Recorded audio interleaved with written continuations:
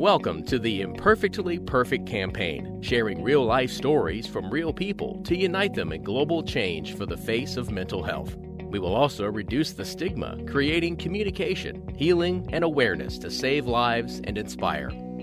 Join us weekly as we talk to some of the highly acclaimed faces, influencers, experts, and others who have been through extreme adversity. All right, guys, so welcome to another episode of the Imperfectly Perfect podcast, where each week I'm joined by some of the world's most renowned faces across the entertainment industry, on the sports field, and corporate leaders sharing their own truths and their personal journeys. This is the incredible story of Zion Clark, whose life has taken everything away from the first day. Born without legs due to caudal regression syndrome and abandoned by his mother at birth, he spends his first 16 years between one house of trust until he discovers the wrestling and love of a new mother. He's a Guinness World Record holder, has featured on Ellen, CNN, Fox News, ESPN, and features in the Netflix documentary Zion, scoring 2 sports Emmys and nominated for short film Grand Jury Prize at the Sundance Film Festival. He became the first American athlete to compete in both the Olympic wrestling and Paralympic wheelchair racing games in Tokyo. And when he isn't qualifying or training, he stays busy as a motivational speaker. The moral of Zion's inspirational story is that things don't always go smoothly in life, but in order to succeed, you must adapt to your individual circumstances. Priding himself in hard work, Zion offers that there are no excuses or shortcuts. It's about faith, passion, and perseverance. And I love that. So first of all, welcome to the show, Zion.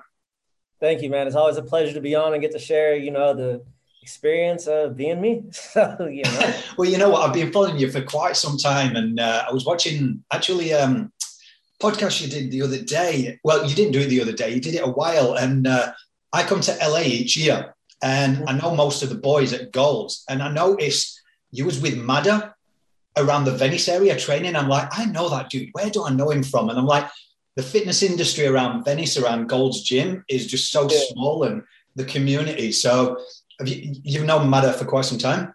Oh, yeah. No, it's funny. So the day that I was on the Ellen show, well, let me back up. 2 weeks before I was on the Ellen show, Mada hit me up on Instagram, and I kind of ignored him because, I was still kind of new to this whole fame thing, and I was still in college, so I was just really focusing on schoolwork and trying to keep social media out of it, and just focus on the degree and my wrestling. Yeah. And fun fact, I didn't even actually finish school to start with. Due to all the opportunity and success I have now, I wouldn't have the opportunity if I would have stayed.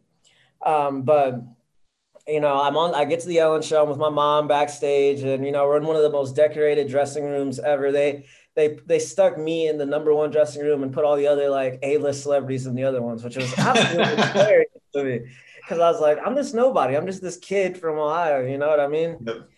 And, I get the word that Aquaman, Jason Momoa, is roaming around. So I was like, first things first, brain instantly goes into, okay, where's Aquaman? Yeah. So I asked her manager, I was like, can you find them for me? Please. And I'm sticking my head out in the hallway, walking up and down the hallway. Next thing you know, they're like, hey, we found him. Come with me. So we're going around this corner, and Jason comes out the door, followed by Mada.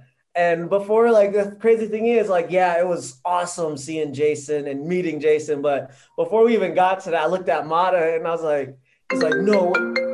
He's like, no way. It's Big Z. And I'm thinking, I've seen you before. Yeah. Your face looks so familiar. And I'm thinking, I'm 2,000 miles away from my house. So why do I recognize you? Yeah. You know what I mean? And next thing you know, he put up his Instagram and our messages, and I was like, you got to be kidding me. You got to be absolutely kidding me. And it was dude, it was like destiny. Yeah. What are the chances that he's there with Jason and I'm backstage too at the same time, with no one, either of us knowing that we're going to be there at all? We had just found out about each other a couple weeks prior, and next thing you know, Mada's mom was in from, I think, Egypt, and my mom was in from Ohio. Dude, it was just it just so happened to be both our mothers there, we're both there, so our families just came together, had this giant meal, and next thing you know, we're talking about Real Deal, and they're like, dude, you would be perfect. We love you to be part of this team and help run the team and help really make this a big thing. And I was like, yeah. And, sometimes it's like the universe is just like pointing, like just like giant big neon signs. Do this. You need to do this. Well, one of the things that you mentioned there when you was talking about faith, I will tell you something. I don't believe in coincidences no more. Serendipitous meetings, you were placed there, he was placed there, and look, the rest is history. And it's when I saw him, I'm going, I know that face. Where do I know that face? And then because you were training on Venice Beach, I'm like, such a small world. Go to. But do you go there yourself? Do you go to Gold's Gym? Do you ever train there? No, I actually train at the arena in San Diego and in Team Body Shop up in Los Angeles. They're both professional, high-level UFC, Bellator gyms with some of the most renowned fighters you probably even know yourself. Train day in, day out, like Tyrone Woodley, AJ McKee, and there's guys that go in the arena. It's just, dude, finding masterclass fighters is already a hard part in itself. Finding ones willing to actually train with you and respect what you do is a whole nother thing. And a lot of these guys, they'll let you train with them for that first time. But if you're not really putting in that hard work, not showing heart or effort, they're not going to work with you. So even with me, if you want to work with me and you want to train with me, you have to earn my respect. You have to be able to show that you can run with the best of us. Yeah. And it's the thing with them when I go into a different gym. Like just the other day, I worked with former Olympian Tony Jeffries. He's one of the most decorated Olympic boxers ever from the UK. And this man, I was working with him and he was pushing me, and I think he was really testing like what I can do. What are my limits? And I kept showing him like, test me as much as you want. Like, I don't care if I drop or if my arms go numb or if I can't feel my own body, I'm going to keep going. Yeah. And I want to be up. I want to be in that upper echelon of fighters. I want to be an A-list fighter. I want to be the world's baddest dude. And at the end of the thing, he gave me one of his gloves, which I found out are like some really crazy expensive gloves. And he just came up to me and was like, you truly earned these. Whoa. And so that coming from an Olympian really means a lot for me. You know what it means a lot for me because that shows that, okay, they really acknowledge that I'm putting in work. So now they acknowledged it. It's time to go even further. Man, I could talk all day about the gym, but it is a great segue to talk about like straight through to, obviously, like I said, I've been watching your stuff for some time and you literally radiate this effortless zest for life. But prior to that, the first 16 years of your life, you've said and spoke openly about them being the hardest times through growing up in the hood, foster care, abuse and things. I'd love for you to share, if you didn't mind, just with our audience, what it's truly like. I know in many interviews you've opened up about that past. So can you take us from the beginning and talk about the syndrome that you've got and how you've worked through that first 16 years of your life? So sorry, I drink a lot of water really fast. So if I that's all right. My bad. But so when it comes to my life, man, I started out being born with cauda-regressing syndrome. That was due to my birth mother being on practically every party drug you can think of. So I was in your most literal sense, what you call a crack baby. And, that made life really hard at first. I was born addicted to coke. I was born addicted to heroin. I was born addicted to meth and all the drugs you could think of, they were in my system. And so that's starting off with that, the mortality rate becomes, I think the mortality rate is lower. So there's like a lower chance of me surviving. And the doctors gave me a chance and I survived and I ended up being put in my first home. And this lady, she was very wonderful, very loving, very respectful, and treated me well, taught me to be a drummer, which I don't know if you've seen or not, some of my videos. It's all thanks to that lady. Just a lot of things were instilled into me just at an early age. And then after the first 3 years of my life, all of that got taken away from me.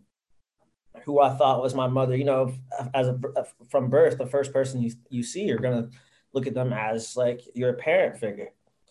And I got ripped from this lady. And after that, I was taken to New York where I'm off papers, off the books, was taken to New York and was in this giant, big FBI case where they raided the house and found me locked in the basement in this dungeon type situation where all the other kids were getting abused and molested. And it just think about it, that was just the first 4 or 5 years of my life.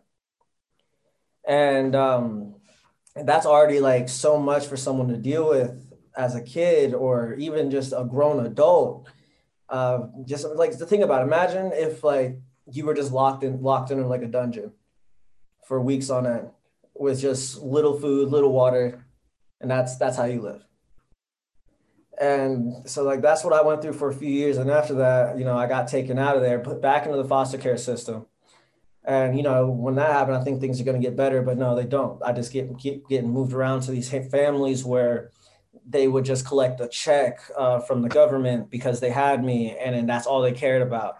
I wouldn't get new clothes on my back. I wouldn't get full meals. I'd have to eat cereal for dinner with no milk. Like just like stupid things that just add up to like a lot.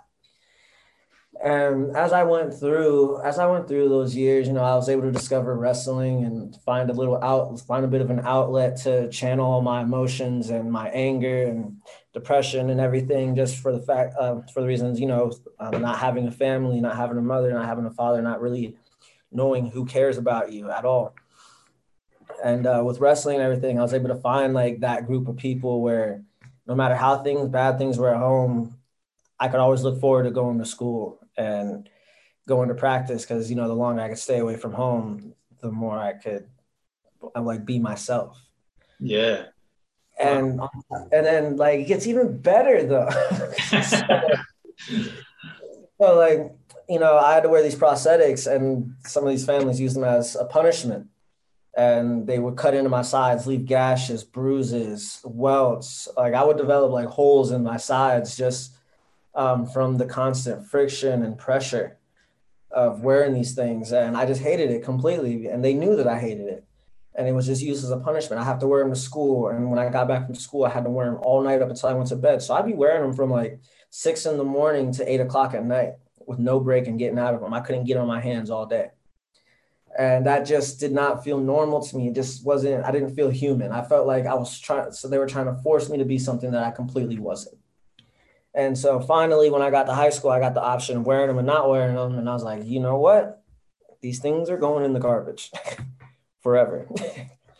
And, I just kind of started to make decisions for myself. And by the time I was 14, 15, I still wasn't in a good family situation. So I started looking to the streets and hanging out with my friends that I made out in the streets. Some of these guys are still my closest friends today. They might not be the best and most desirable people, and a lot of people judge me for that, but to me, those are my boys, those are my brothers, those are the people that when I had absolutely nobody, like those guys, they would steal for me. They would steal me food. They would make sure I had like clothes on my back. They would really make sure that like I'm straight and check on me all the time. And yeah, they deal with their own issues, and with the poverty situation where I'm from, it was very hard, but even in the darkest times, you can find good people.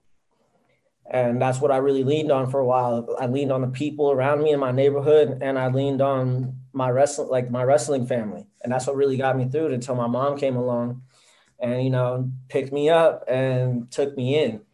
And that story, man, when she did that, the foster care system was actually running out of options. Not even running out. They had run out of all the options for me. And they just said, like, this is a bad kid. Do you want to take him? Because if you don't take him, we're sending him to a group home. And if he can't get into a group home, he's just going to be homeless. Like, that's pretty much what it was.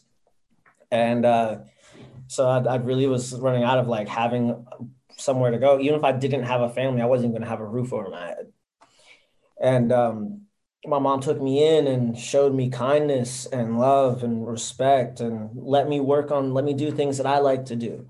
She would let me actually go out and hang out with my friends. And you know what? The more I actually had, the more freedom I had gotten, the more I felt like I was being like responsible. Because like I do good work, she lets me go out. Or if like I'm chilling and I ask to go out, as long as she knows where I'm at, I can go out. And then that's what, like, I never got that. I never even got the chance to like show that I could be responsible. It was just, no, you can't do this. You're already a bad kid. You might get in trouble. So just for the fact that you might get in trouble, you're not allowed to do anything. You know what I mean? That's what I lived with. And my mom completely changed that whole outlook.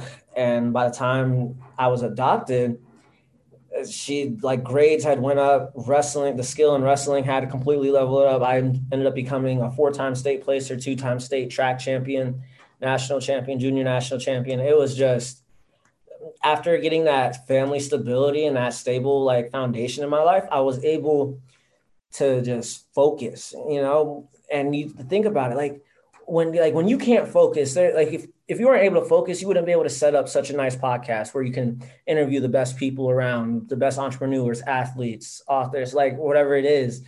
You wouldn't be able to do that if there's no focus and no stability. And I didn't have that. Once I had that, there was no telling what I could do. And as proof of now with what I'm currently doing, it just shows that with a stable background or just a stable foundation, the only way you can go is up because you're standing on the foundation. Man, I'm just blown away. Like, firstly, thank you for sharing that story and going so deep. And I think with Attesting to the Imperfectly Perfect campaign, it really is about having these conversations, but then going past the surface level. So one thing I want you to touch on, if you don't mind, is give us a clear understanding what misconception there is about this judgment thing when it comes to, like you said, some of your boys from back when you openly speak about living in the ghetto and that kind of area. What is a misconception that people do make judgment when, like you said there is poverty. We don't know what's going on in their lives. So without judgment or casting a stone, how can we? And where do you think, from your own personal take, is society going wrong with areas like that? Oh, don't get me started. So first off, where I think society is going wrong is how it's people make it seem like the normal that just because a black man's from the hood that they're forever a gangster, they're forever a thug, they're forever a criminal. Life is already hard enough with the poverty situation, with struggling families, with people trying to just make sure their kids eat. Some people will go days, weeks without food and make sure their kids are able to eat. That shouldn't be like that. And then with those type of situations, living situations, sometimes there is no other options than to turn to crime or turn to drugs or turn to anything. And a lot of people would think that like, oh, well, this dude talk about being in the ghetto, all that, and he don't act like it. He keeps all these white people around him. And that's like, to me, that's just BS. Because like, I know who my family is. I know who my friends are. And just because you might see me with a person of this skin color, that skin color, this race or that race, does not mean I like one certain race. I like people if you can vibe with me, no matter what you look like. If you're able to be on that same level of energy, have not the same vision, but the same type of work ethic, I'm gonna mess with you, and I will be your friend. I will be your acquaintance. And people don't understand that. Now, and if you ain't doing that, like simple as that, I'm not gonna work with you. I'm not gonna keep myself around you. I keep myself around people who I want to be like and people who have the same type of mindset. And if more people can start thinking like that and just seeing that, like, all right, this person might be doing this, but that might be the only support system that they have, they'll be more understanding. They will understand. And once they understand, that'll give them the opportunity to start helping. Yeah. A lot of people don't help because they don't understand. A lot of people don't take action because they don't really understand the full spectrum of what's going on. Yeah, I love that. And I love the outlook that you've got with that, because I think we would live in such a better society in general if more people thought like that. Stop looking at an external thing and rather that frequency thing. Like, we're all one. If we start to pay attention and we actually, well, I think it's that sitting within yourself first and realizing who you are and what you're about, and not listening to all the noise and the judgment what everyone else casts on other people. But one thing, your story opens so many questions up. But one thing is learning to live and accept certain things for what they are in life. Has it, or does it give you a sense of confidence in going out into the world and owning who you are and trying to make the most out of every opportunity that is now being presented to you? Oh, without a doubt. I handle things in a very different way than I feel like most people do. When I fail, or when I don't close a deal, or I mess up a connection, which, I'm human, those things do happen. I'm not perfect. I'm not the guy that just makes every connection and does everything. I make mistakes, and a lot of people, they fold and they just kind of give up, and they just, they make excuses. And what really keeps me going is the fact that why do I need to explain to myself why I didn't do something when I know for for a fact why I didn't do it, you know, like, and people need to really start wrapping their heads around, or need to start normalizing just being themselves, letting the world, whatever the world throws at you, just taking it with confidence, taking it with strength. You know, some days might be harder than others. Some days might be brutal. But the thing about us being human, the thing about the human experience is that we are resilient and we are able to get back up. Well, that leads me straight into a question that I ask everyone that comes on the Imperfectly Perfect campaign. And it's, you seem so confident within yourself. And I've heard on interviews before that you've done that you've generally always had this air of confidence about you, not arrogance, but confidence, like you can go out and get anything. So for anyone listening out there that's struggling, may have had a similar path, journey, background, or for anyone struggling with mental health, what would you say does being imperfectly perfect mean to you? Being imperfect is the most pure form of perfection, because it's what makes you special. You know, not two people are alike on this planet. Even twins. Like if you're an identical twin, there's still discrepancies between two. Might not be physically, but emotionally, mentally, psychologically, it's like you're different. And people need to really start accepting that, okay, I'm different. I'm not like this person. My amount of success should not be compared to the next person's amount of success. My way of thinking shouldn't be this person's way of thinking. My way of thinking might not be the best, but I can level it up to what works best for myself. And with me, you know, I did struggle for a while growing up, but I always found hope, and I always found myself wanting more. You know, I always wanted more. I wanted a family. I wanted to be a good wrestler ever since I was a kid, you know, and just that want, like, and that want is great, but it's still not enough. You got to go execute. You really got to go work hard. And a lot of people, they say what they want to do. They say they're going to do this. They say this, they say that. And that's all well and good, but it's not going to happen if you don't take the physical course of action to make it happen. And that's why when some people actually do think I'm kind of arrogant or and stuff like that, cocky, or whatever you want to say it. But here's the thing about me. If I say I'm going to go do something, I will show you my best attempt. And if I fail, I'm going to keep trying again. And if I do it, I'm going to just do it. And I'm not going to say a single thing afterwards. I just initially tell you so you know what's coming. Drip feed people. It's, you know what though, I have so much respect for that, because I don't think there's an air of arrogance at all. I think it comes to, even when I started something, I'm from Yorkshire back in the UK, like a working class place. And it's kind of like, there's a lot of talkers in this world. There's not a lot of walkers. And it's just like, walk the walk and implement. If you say you're going to do something, whether you fail or whether you try, like, because you don't want to look back and regret. But I suppose you could have, with everything against you from foster systems, growing up with, along your journey and your story, what you've just said, I suppose you could have turned to frustration, bitterness. So if there is anyone who's in similar circumstances, what would you say, or what advice would you like to create, almost like a legacy, and let people know coming after you that how you got your mental stability or your outlook on life and turned it around? Yeah. Can you say that last part one more time? You almost kind of broke up just a little bit. Yeah. So what would you like to say to anybody that may obviously have a similar path or journey in the foster system, or where they're from, and don't see an out game? What advice could you give them in changing that perspective on the outlook? Okay. So what I would tell them is that, you know, pain and suffering is only temporary. You can be in pain, you can suffer as long as you allow yourself to.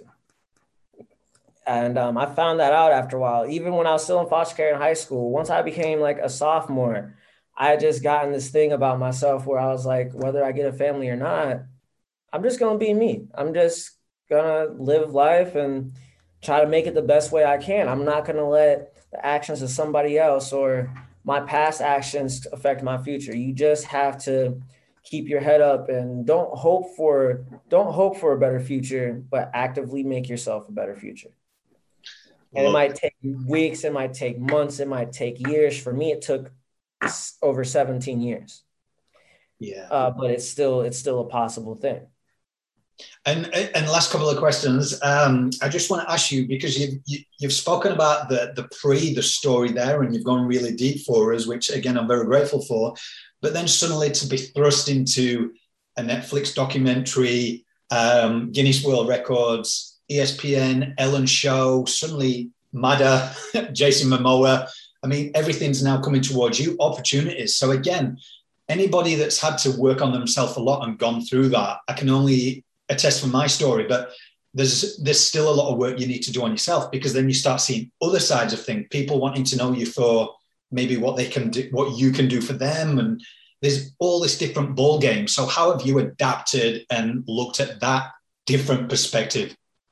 Oh, so with that, the way it's a mixture of how my mom raised me up with just that level of like southern in the southern United States, we call it like southern respect, southern hospitality. So you always come at somebody, yes, ma'am, no, ma'am, yes, sir, no, sir. First off, you're always respectful, always cordial, always on time. Like I started being very punctual about what I was doing.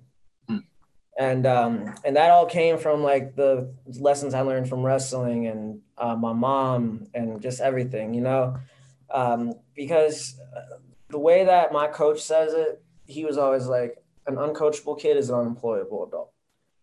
And that really hit home with me. And I was always the kid to listen, and I was always the kid to keep my mouth shut. If my track record shows that probably in the last 5 years, I've done more talking than I've done my entire life in just 5 years. Yeah, I'm 24, and that speaks a lot of volume to me, because I used to just be the kid that would just stay quiet. I wouldn't really try to speak out. I would just listen and retain information constantly. And then when it came time to like start showing the type of skills that I know, the type of experiences that I know, not saying that I was waiting for that time to shine, but just as I'm out in the world after like being an adult on my own for the first time, there's all those lessons started to play into just my everyday life. When it came to whether I was wrestling or just talking to somebody in the street or working a job. I used to lay brick for 6 hours a day on top of going to school. It was like I got used to working hard constantly. Once you get accustomed to it and you really start applying yourself, no matter what it is you do, no matter what your talent is, or if you're a mother or a father, single parent, it doesn't matter, a full family. If you will just start applying yourself on a consistent basis, it becomes second nature. And I feel like people really started to recognize that, for the fact that I just would just keep doing stuff. I just wouldn't stop. I would keep going and going and going and going. Now I'm at a point where I wake up at like 5 a.m. every day and I start my day. Yeah. As much done as I possibly can.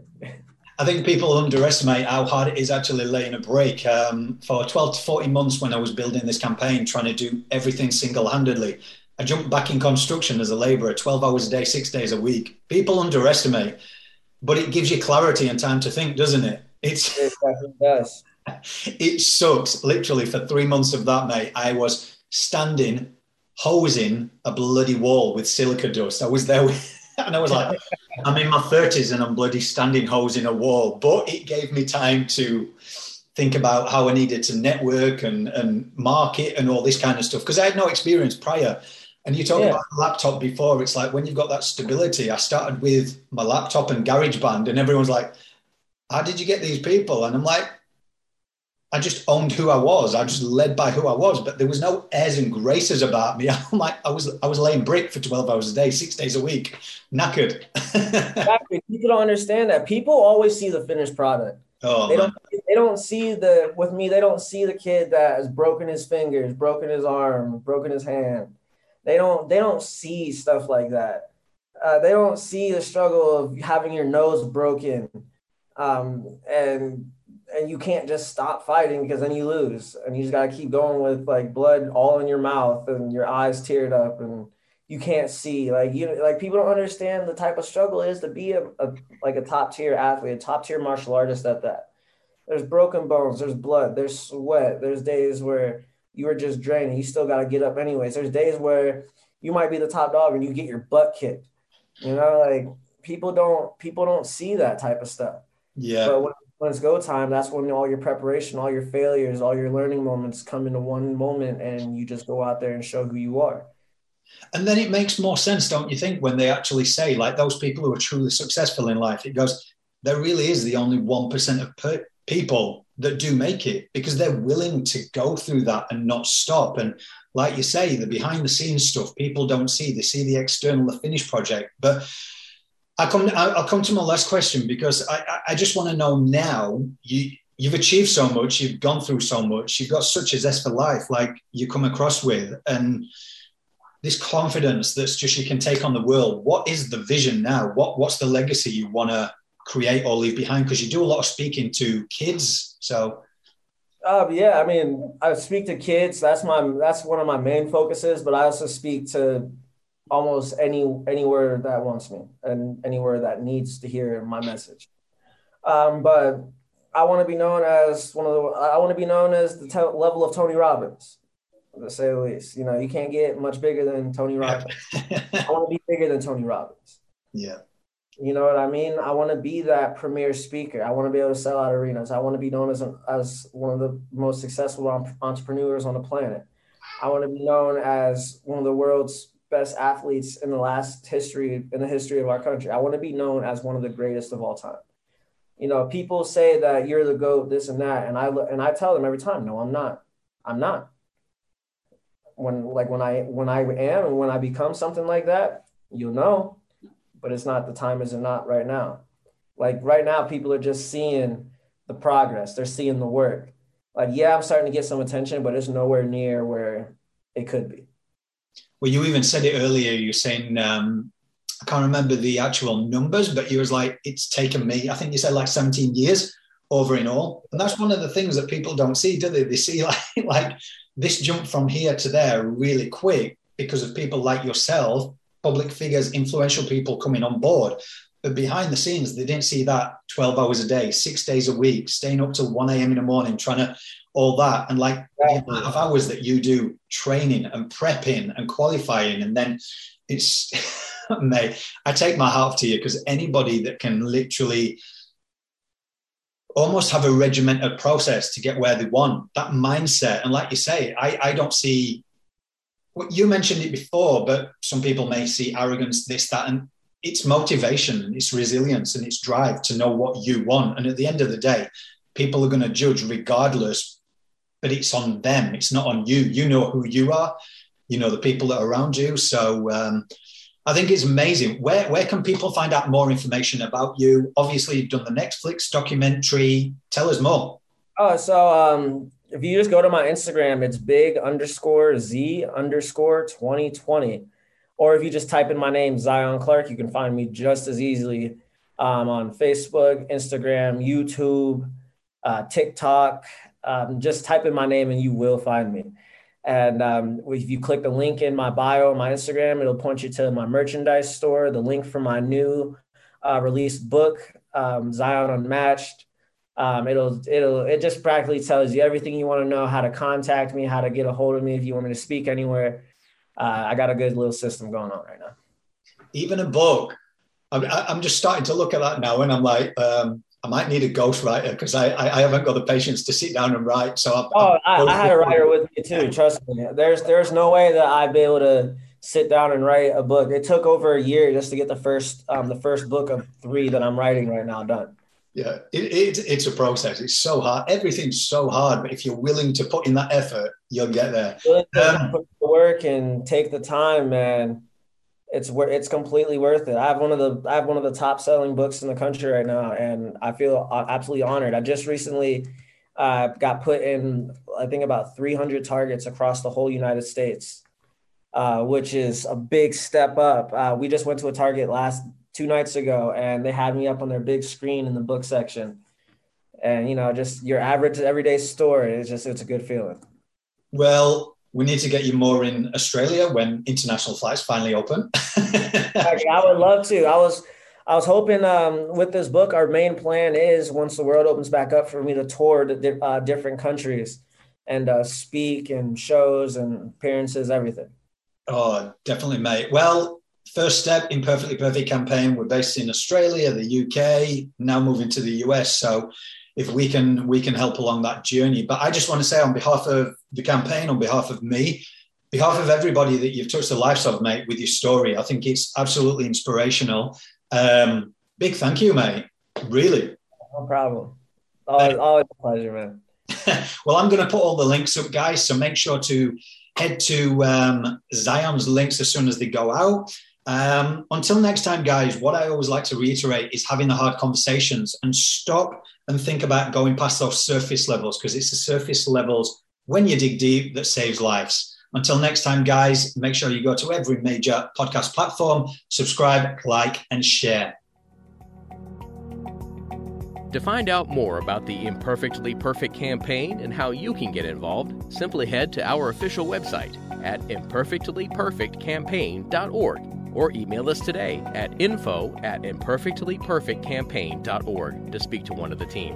The Imperfectly Perfect campaign is creating awareness and is not a substitute for professional advice.